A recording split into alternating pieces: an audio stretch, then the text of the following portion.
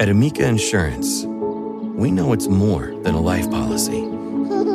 It's about the promise and the responsibility that comes with being a new parent. Being there day and night, and building a plan for tomorrow, today. For the ones you'll always look out for, trust Amica Life Insurance. Amica, empathy is our best policy. It's time to breathe easier this allergy season with Breathe Right nasal strips. With instant nasal congestion relief for up to 12 hours, you can spend your time on your terms, not on your noses. Stuffy nose from outdoor allergens? No problem. We got you. Allergy season just turned into stripping season. Instant relief from nasal congestion, anytime, anywhere. Need more convincing? Click the banner below and get a free sample. Breathe Right. Get your strip on. Use as directed. All right, welcome to Peeps Creek, the cafe where we serve you delightful, slightly intense, but definitely worthwhile conversations. A podcast focused on bringing people together by drinking, listening, and conversing. So grab your favorite drink and let's see. All right, people, welcome to Peeps Creek, the cafe. You are in episode 49. Episode 49 is The Man in the Middle. All right. So, you know, here at the cafe, we always have a drink. And today I am drinking on some water. Boom, boom, boom. Got it right there. And for those of you out there looking, you may see this little frosted glass. Well, it was frosted, but it's still frozen or pretty cold right now. And I am going to do a little something different. Since we are at the bar, I am actually going to make me a little martini actually, no, not martini. Duh. Manhattan. With a little flavor to it. Just a little bit of something else. I put a little bang lemon drop in here as well with this Manhattan. So we're going to see how this progresses through here. All right. So it is about 11 o'clock p.m. Eastern Standard Time here in DC. I am on a Tuesday evening right now. I have a flight in the morning. I'm going to go to Puerto Rico. So when this comes out, I will be on the nice beach of Puerto Rico celebrating a friend's birthday. The friend doesn't even know that I'm coming. I indicated to her that I was unable to come because I needed to work, but technically I'm going to be working the whole trip. But that's neither here nor there. I'm still going to go and celebrate my friends. So cheers to that. Happy early birthday to you, Jay. That's it. That is it. All right. So I was unsure as to whether or not I was going to record without giving you all too much detail. I had a kind of an annoying situation.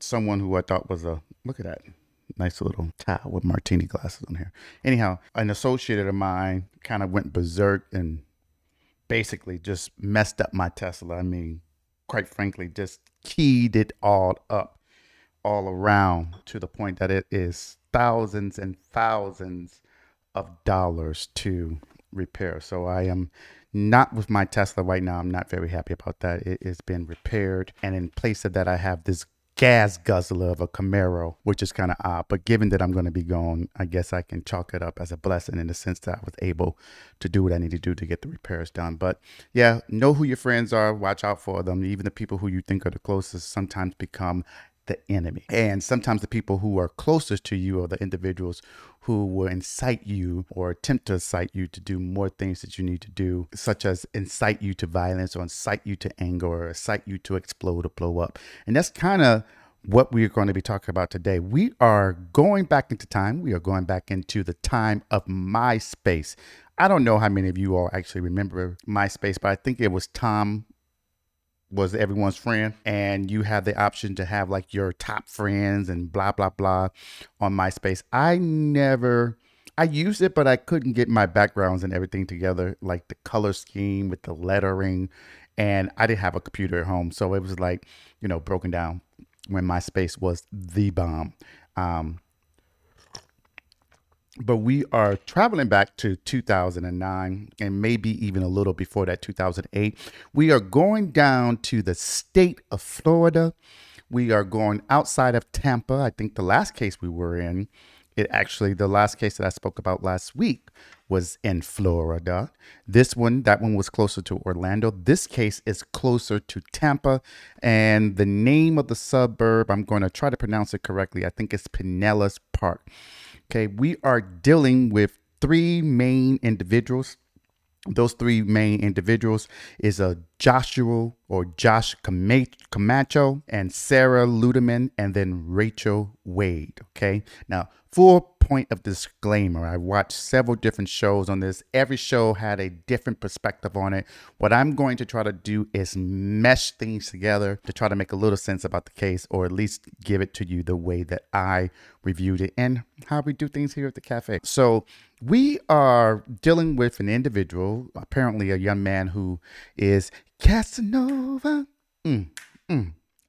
Can't sing too much before somebody sue me. But yeah, Josh was an individual who was considered to be a ladies' man. He's the type of individual who will walk in a room and women and folks will look at him and be like, Jesus Christ, who was that? Who was that coming through the door? So he used, at least as presented, he used his abilities, his looks, right, as a perspective in which he can get things and do things, and pretty much ran women and had them going against each other, several different folks, because he just had it like that. And so we are going to start talking a little bit about Sarah Ludeman. So Sarah Ludeman in 2009 was approximately 18. I think she was 18 years old.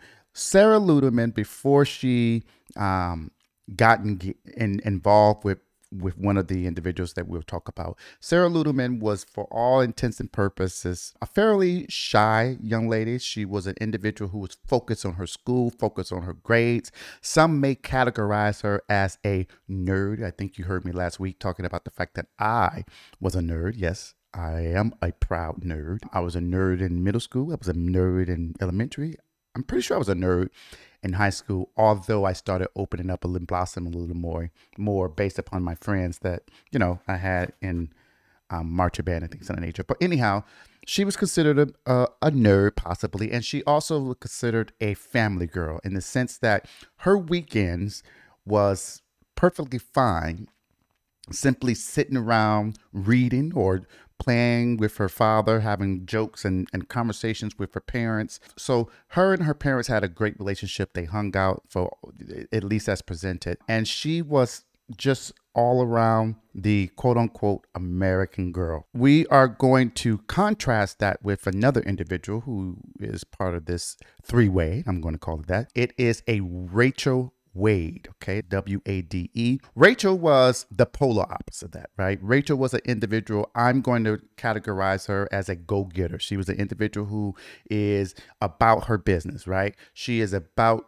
being on her own, independent. She dropped out of high school, I think around 16. She decided that she wanted to get a full-time job. She got a full-time job in Applebee's. Because she was able to work full-time, she was able to have her own little place. Individuals who knew her, some of her friends and some of her exes, categorized her as a kind of the type of girl who will go against the grain. She was rebellious, as some would say. Others people will look at that and say, well, what teenager wasn't rebellious, But anyhow, for purposes of this episode, people categorized her as being rebellious. She, at one point, I think was, according to some folks, she would sneak out her home, go and spend the night at her ex-boyfriend's house, spend the weekend there, and she would run away from home. I think at some point in time, there was an estimate that she would run away from home maybe twice every 2 weeks or something like that, to the point that she was just out there. And then Josh was not only a good-looking kid, according to individuals, and you can pull up his pictures and make your own assessment of that. He was a good-looking kid, had nice long hair, had curly hair when I guess he wet it or put activator in it. I don't know. Some points he had nice curly hair. He had nice fair skin, or I don't know if he was Hispanic or not. At least he looked Hispanic. It could be something else. But he had tattoos, was considered kind of a rough kid and a ladies' man. I think I've said that already. He was a ladies' man. He would pose a lot of pictures on MySpace with his muscles and his abs out, getting ready for the beach. And so he also would have like a pit bull with him and things of that nature. So he was kind of the type of individual, for all intents and purposes, the type of individual that is how should I say this? He shouldn't be touched, right? People think he's a bad boy. Oh my God, he's invincible. And I'm not a female, but some females tend to like that bad boy persona, and those individuals who tend to be good boys, I think there's a saying that good boys never win. So Camacho, Josh was definitely one of those individuals. I should mention that Rachel was about 10 months older than Sarah, but they both were about 18. All right, so I'm going to, as I always do, I kind of like the way Killer Post does it episode. I watched that one, and I also watched the one that is on Snap. Both totally different perspectives in the presentation of information and how it's presented. So I am going to talk about it from Killer Post perspective, but I will weave in things that were identified or less presented on Oxygen. Now, on Killer Post, they always start off with the climax, right? The climax in this particular instance is that there was an altercation that involved two females. And if you wanted to take a pop quiz right now, you should be able to get 100% because you should know who the two females are. And that involved Sarah and Rachel. Okay, so one of the females end up in the hospital as a result of this altercation, and it escalates, and then we revert back to try to understand how these three individuals became involved with one another. All right, so Sarah met Josh, and Sarah met Josh at a Chick-fil-A. Josh worked at a Chick-fil-A. Apparently, at one particular time, they were interacting with each other and looking at each other while she was there in the restaurant with her friends, plural. Josh came over, try to put the swagger on and give them a free shake. And then apparently at one particular point, he left his number for Sarah and told Sarah to give him a call and if they wanted to hang out, whatever. Sarah was intrigued by this. And why was Sarah intrigued by this? According to individuals, she was intrigued by this because she was a shy girl. She wasn't into guys. She was almost bashful of being with guys, right? So here you have this guy of all these folks in Chick-fil-A. He comes to her, he leaves her his number and basically says, call me, or, you want to hang out, let me know, text me, or what have you. So she was ecstatic about this. And so that particular day when Josh did that, she actually stayed after, according to some reports, stayed after at Chick-fil-A, waited for him to get off now. Okay. Waited for him to get off. And then they ended up hanging out and going to some particular party that some of the other students were aware of. And so in regards to this party, though, on Killer Post, when he went to the party, he took Sarah as his date. But apparently, the climax or the dramatic aspect of this in this particular show is that when she came in the door, all the other females was looking like, what in the world? Like, why would you bring this up in here? In other words, this is not the type of girl that you normally would go after. So why are you bringing her here? It should be me, right? I should be with you. I look better than her, type of thing. And so at this particular party, Josh, I guess, sensed this. And as a way to flip off everybody or flip the bird to everybody, to say I can do what I want, I can be with whom I want, I can bring around whoever I want. Apparently he goes, he hugs her, and he kisses her at the party. And of course, this creates other chatter in the background from the other individuals, like, what the world, why are you kissing her? This is not the type of chick you're supposed to be with. And then for Sarah, this was love, right? This was someone who saw her differently, saw her in a light that she probably didn't see herself in, because she didn't have that level of self-confidence of dealing with guys, relationships, and things of that nature. So she was ecstatic. So as that progressed, Josh essentially became Sarah's everything. He became her first love. He became her first lover, in the sense that she decided that she wanted to give her virginity to him, but she wanted to give herself to him to show that she was appreciative, not only the fact that he saw her differently, but he made her see herself differently. And in that regards, Sarah started dressing differently. She started behaving differently. She started to cut everything and everybody out except for Josh. And I think on one of these accounts at some point, she was so infatuated with Josh that she actually switched schools so that she could be closer to him. And so Sarah's parents didn't really like this. They didn't like the fact that Sarah wasn't the Sarah that they knew, the Sarah that they used to cuddle up with them and watch TV or talk about her day or maybe play checkers or play some kind of card game with them. Instead, she wanted to go hang out with Josh and ride on a motorcycle and be out all types of night with Josh. And her parents felt a little annoyed by that. And quite frankly, as it was presented of both discussions of the case, both on Killer Post and on Snapped, the parents just didn't like her, didn't like Josh at all. There were several things about Josh that they felt were issues and should have been red flags for her being Sarah. But these are things that she either refused to accept, refused to identify, or simply ignored. And so some of these red flags that the parents identified was the fact that Josh had been arrested before for shoplifting. He had some kind of outstanding warrant out at some particular time, and it's unclear exactly what that outstanding warrant was on. And one of the other things is that he had a baby mama, right? He had someone who had a baby. Now, for me, I'm not sure why that was a red flag. The fact, I'm just going to segue off of here. People talked about that as if that was a negative thing. I'm not sure it's necessarily a negative thing. I'm not sure that it's indicative of a bad behavior, right?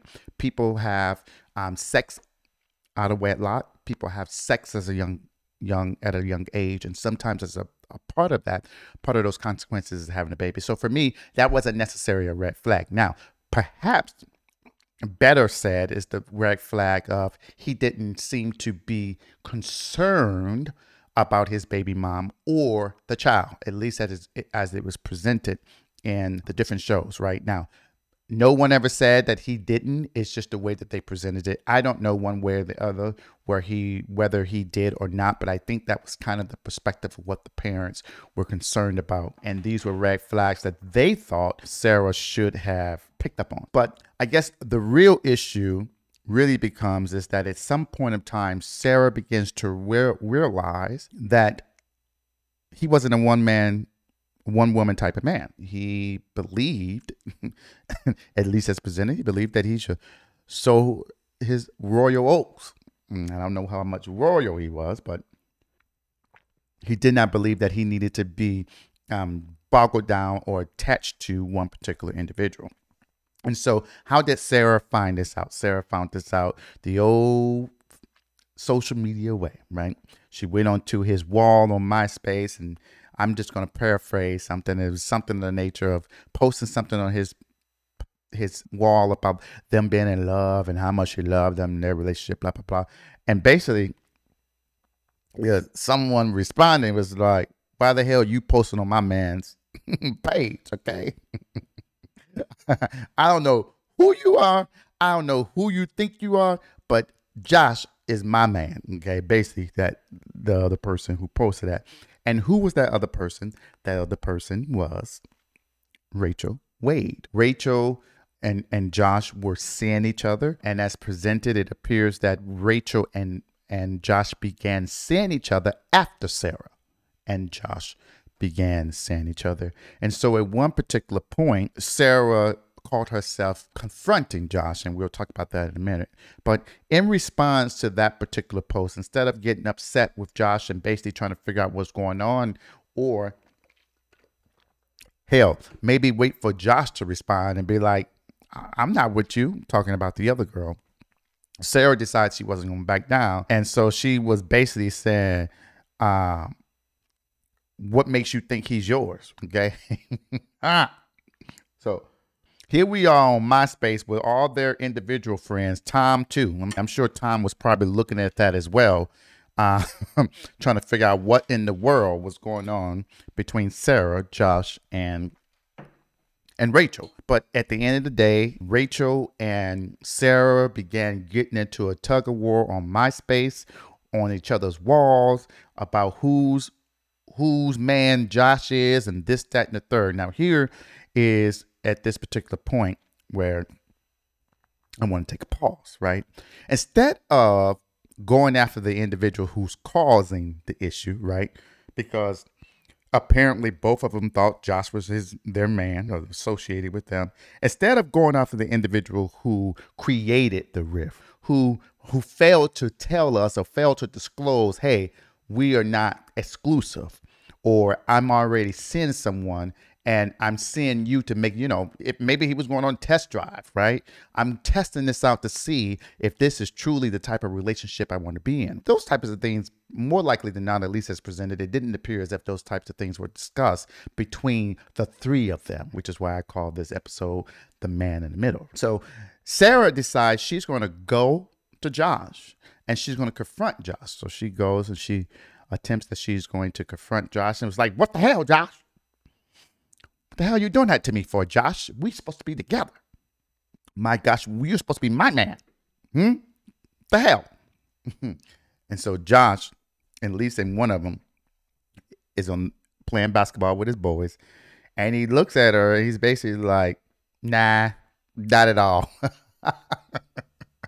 It's just, don't hate the player, hate the game, is basically what he told her. And she just couldn't believe that that's the approach he took.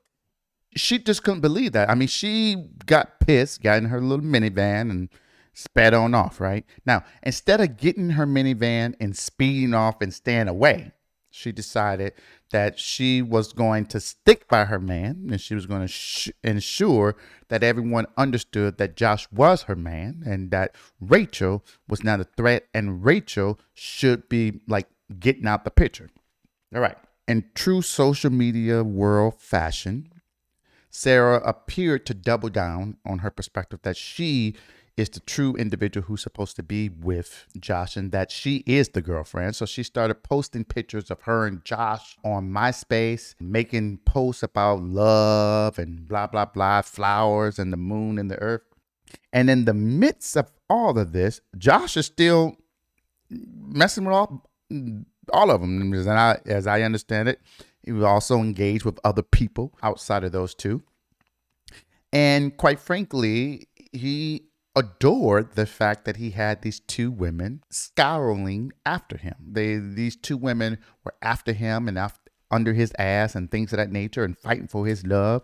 So it was a game as to him. And it wasn't something that he really cared that these two women were, on social media going back and forth about absolutely nothing, because at the end of the day, at the trial, we'll get to that, but at the end of the day, he basically said he wasn't with any of them. They were just flings. They were just sleepovers. They were just for fun, basically. And even though both of these women saw these things, they refused to accept it. And I don't know why. They could have probably gone to see other people. And Rachel, at least as presented in these different shows, Rachel wasn't even initially into Josh, right? She wasn't like Sarah in the sense that Sarah was ecstatic that Josh was talking to her and showing her attention. Whereas Rachel was basically like, bro, nah, I'm good, thank you, because they knew each other growing up, Josh and Rachel. And so Rachel made Josh work for it. And I'm not talking about sex. I'm talking about work for the aspect of getting to know her, getting into her space, getting into her energy. But I guess once he got into her energy and her space, she became, at least as presented, she became a little possessive. And I don't know if she became possessive because she loved him or more so that it was a control aspect of it. And so this was a test in the sense that here I have this chick who doesn't look like me, who isn't as edgy as me, who, for all intents and purposes, isn't pretty, right? Now, I'm not saying that it's truth. I'm saying this is the perspective of what Rachel probably was thinking. And in fact, I think there are text messages where she referred to Rachel as fat and this, that, and the third. Now, let's talk about bring it on home to kind of how this just all escalates. So then we can break this down a little further, because I don't want to keep you all that much longer, but I do want to finish this great martini that I keep calling it martini, this great Manhattan with a little fizz of lemon drop bang bang. Now, for those of you who don't know what lemon drop bang bang is, lemon drop bang bang is an energy drink that I use when I go to the gym. They sell it at the gym. So I went to the gym right before this and decided to come on home and make this recording, so I can go to sleep and get up at like 4 a.m. to catch this flight. Now, so ultimately at some point, Sarah and her friends get into their minivan. We're back on this minivan. And they zoom on over. They found out where Rachel was. And so apparently there was, from Sarah's perspective as presented, she wanted to figure out and resolve this. Not sit down and let's have tea, right? Because you want to sit down and have tea, you're not going to be driving to somebody's house late at night in a minivan with your friends. Now, what you might want to do is send a message on MySpace and be like, hey, you want to go to the coffee shop? Come on, let's go to Peeps Creek Cafe and talk this out, that type of thing. But she didn't do that. She wanted to get into a minivan. She wanted to drive on down there. I don't know. I want to know what they were listening to. This isn't funny, but just to put a little spin to it, right? Because in all things, you got to have some kind of joy. I want to know what they were listening to in the minivan. Making my way downtown. Or were they listening to Britney Spears? I don't know. I just want to kind of take that in perspective to see exactly what they were feeling. But putting that aside, okay? They get there and Sarah, Rachel get into an argument, and then it gets into fisticuffs. They are actually engaging with one another and fighting each other. And at some point they're fighting, and then Sarah pulls back. And as a result of that, when she pulls back, she falls to the ground, and all people see is blood, because apparently close to her chest area, there is blood gushing out. And what people are trying to figure out is, where did this blood come from? How did it get there? Who pulled what knife or what weapon out to do that? But at the end of the day, Sarah is taken to the hospital. She's in critical condition. And so Sarah's friends call and basically say that they need some help. They need the ambulance to come and get Sarah. And so then when the police arrive, they're trying to understand from the eyewitnesses there what's going on. And so Sarah's friend says that, Sarah and Rachel got into it. At some point, someone says that Rachel threw the first punch. Other folks said it was Sarah who threw the first punch, but the reality is at that particular time, the police hadn't spoken with Rachel. So they eventually finds Rachel, and Rachel is cool as a cucumber. Okay. Rachel is sitting on someone's porch or some kind of stairway, smoking a cigarette and just looking and waiting peacefully and waiting for the cops to come. Okay. So the cops come. They take Rachel downtown, right? They interview her. And basically, Rachel admits that she stabbed Sarah. Okay, now, but the problem is that Rachel says that she stabbed Sarah because, A, not only did she come to seek her out, because this is where Rachel was. Rachel was not where she resides. She was at a friend's house. In fact, there was an ex-boyfriend. I think his name was Javier or something like that. She was at his house. They were chilling. And so they actively sought her out to find out where she was. And they came with the intentions of trying to harm her. And she was intimidated by them. And the reason that she felt that, at least as she presented it to the cops, she was intimidated by them because when she worked at Applebee's, Sarah and her friends would come to Applebee's. They would taunt her. They would do karaoke at Applebee's.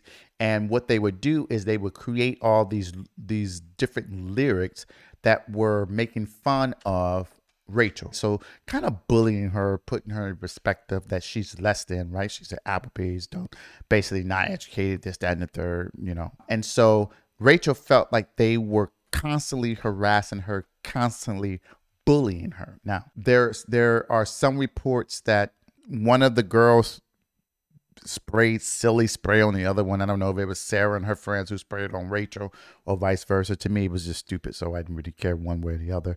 And then there's the perspective that Rachel would spit in Sarah's food when they would come and eat at Applebee's, or put hair in her food so that they can eat it, her and her friends. So these two girls obviously were not friends. We can establish that. I think when you break it all out factually, you can say that these two were not friends. Factually, you can say that these two had dislike for each other.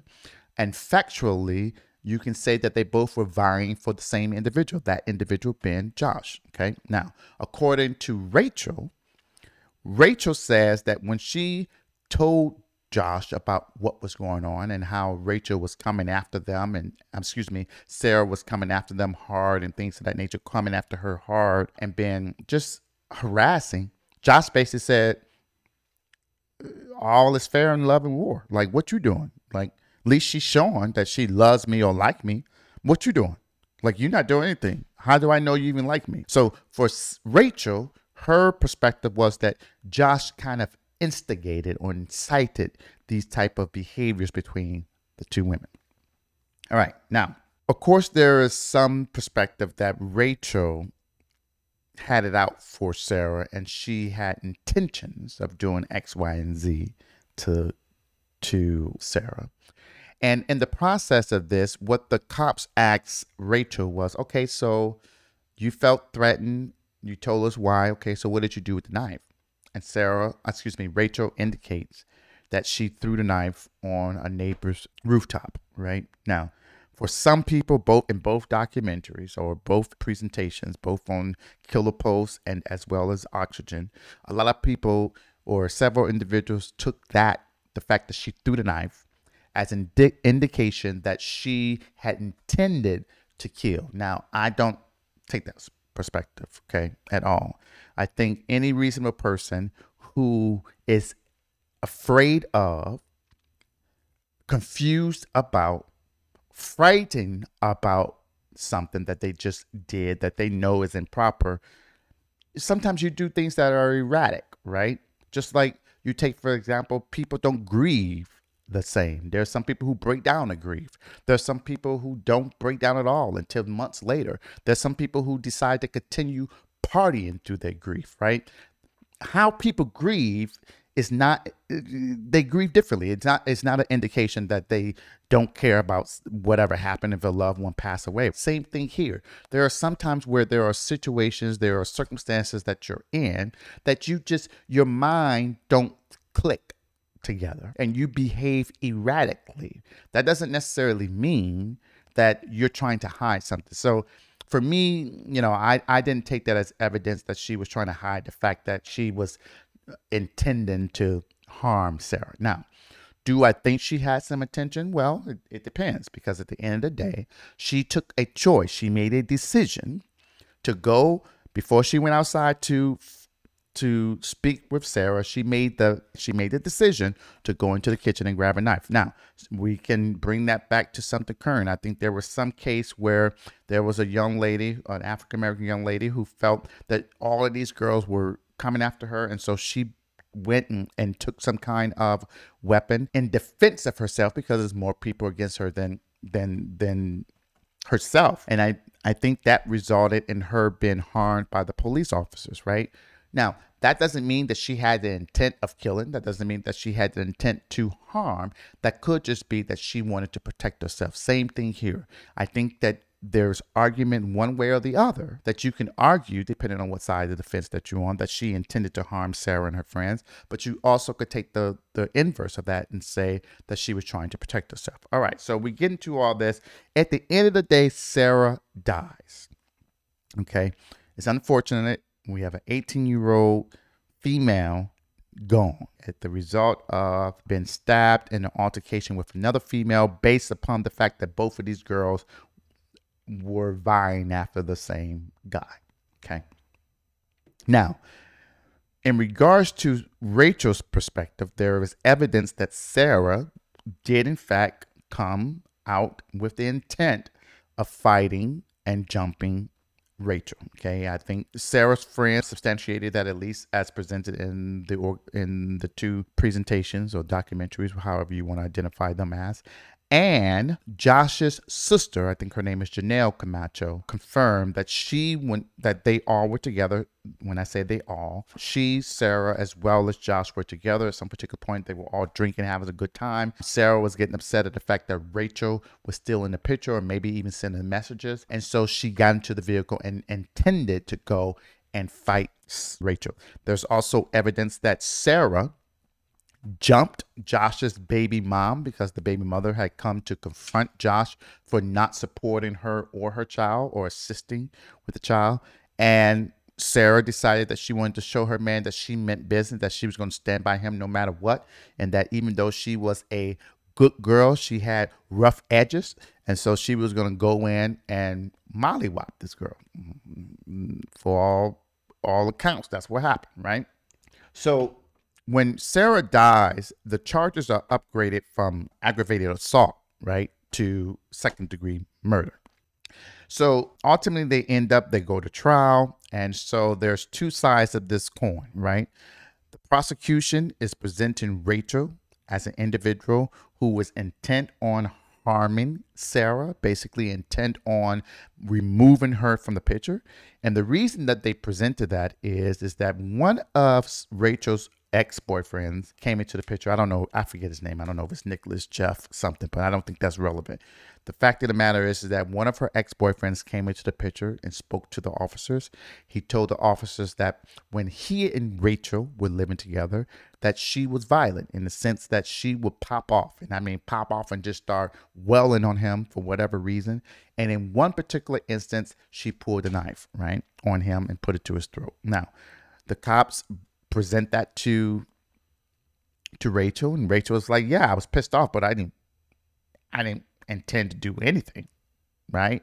Now, why is that important? Okay, there's a such thing in law that is considered, now, okay, I'm going to say this and say this again. I said this on many episodes, okay? None of this is legal advice. This is just opinion, so don't take it as legal advice. All right, so putting that aside, we got that disclaimer. Now, there's such things as laws considered prior bad acts. And even though there's not a charge or an arrest related to the issue with her ex-boyfriend, the aspect is that prior bad act is evidence of, it can show motive, it can show means, it can show opportunity, it can show intent, preparation, planning, and knowledge. In other words, Rachel possessed enough information from her prior bad acts to show that what she was wielding, in this instance, a knife, deadly and potentially grave consequences.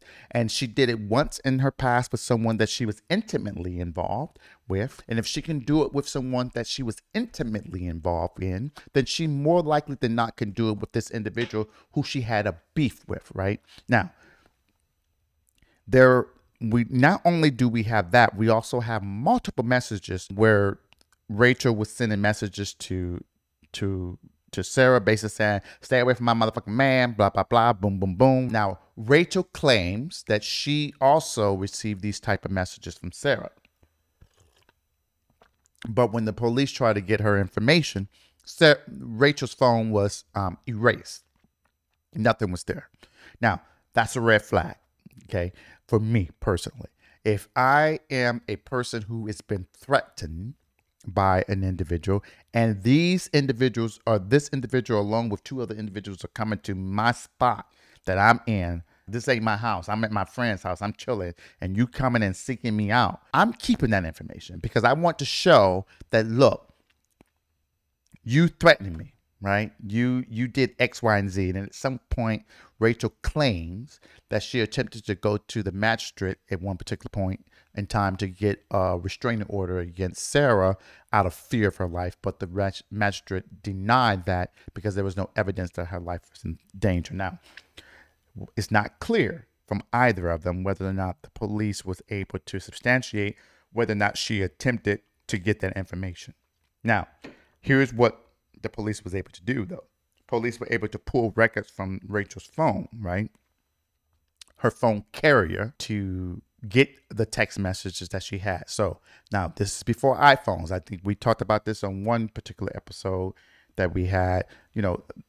These were not encrypted messages, right? And so there is a federal law that allows you to subpoena your cell phone carrier for information relating to text messages that they may store, as well as cell phone calls and things of that nature, right? Now, you can do that for criminal, right? You can do it for purposes of a crime or to prevent a crime from happening.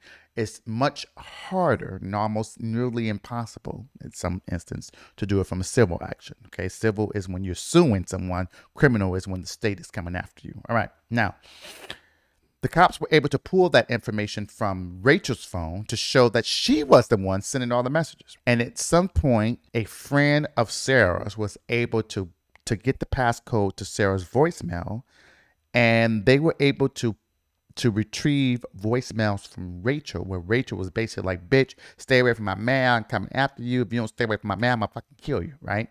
Now, they bring that to Rachel. They've been the police officers, and Rachel says, well, I was just angry. I was just trying to scare her, blah, blah, blah. But she was doing the same thing to me. But again, there was no evidence from either Sarah's carrier or phone. They could not retrieve text messages because it was held by a third party that required a code, and that code allegedly died with Sarah. But there was no evidence that there was threats from Sarah. It was more so that Rachel was doing threats. So when they went to trial, that's how the prosecution presented this case, that Rachel hated Sarah. Rachel wanted Sarah out the picture. Rachel wanted Josh to herself. And so it was just an unfortunate situation. There were witnesses called on both sides. The defense perspective was that this was self-defense. And in fact, they called Rachel to the stand, and Rachel testified. And she testified, and you couldn't help but get sympathy from her. She looked young, right? She sounded as if she was sincere in her perspective. But at the end of the day, they played the voicemail where she basically said, I'm going to kill you. And then the prosecution asked her, you basically claim, the prosecution says, you basically claim that Sarah threatened you, but between you and Sarah, you're the only one who fulfilled your threat. Isn't that right? And Rachel said yes. I don't know why she said yes, okay? Because I wouldn't have said yes, okay? But her lawyer should have trained her a little better if they didn't. I'm pretty sure they did. And when you understand, you just don't know. You have all the emotion and the raw emotions going on. You can't control it. But she says yes to that.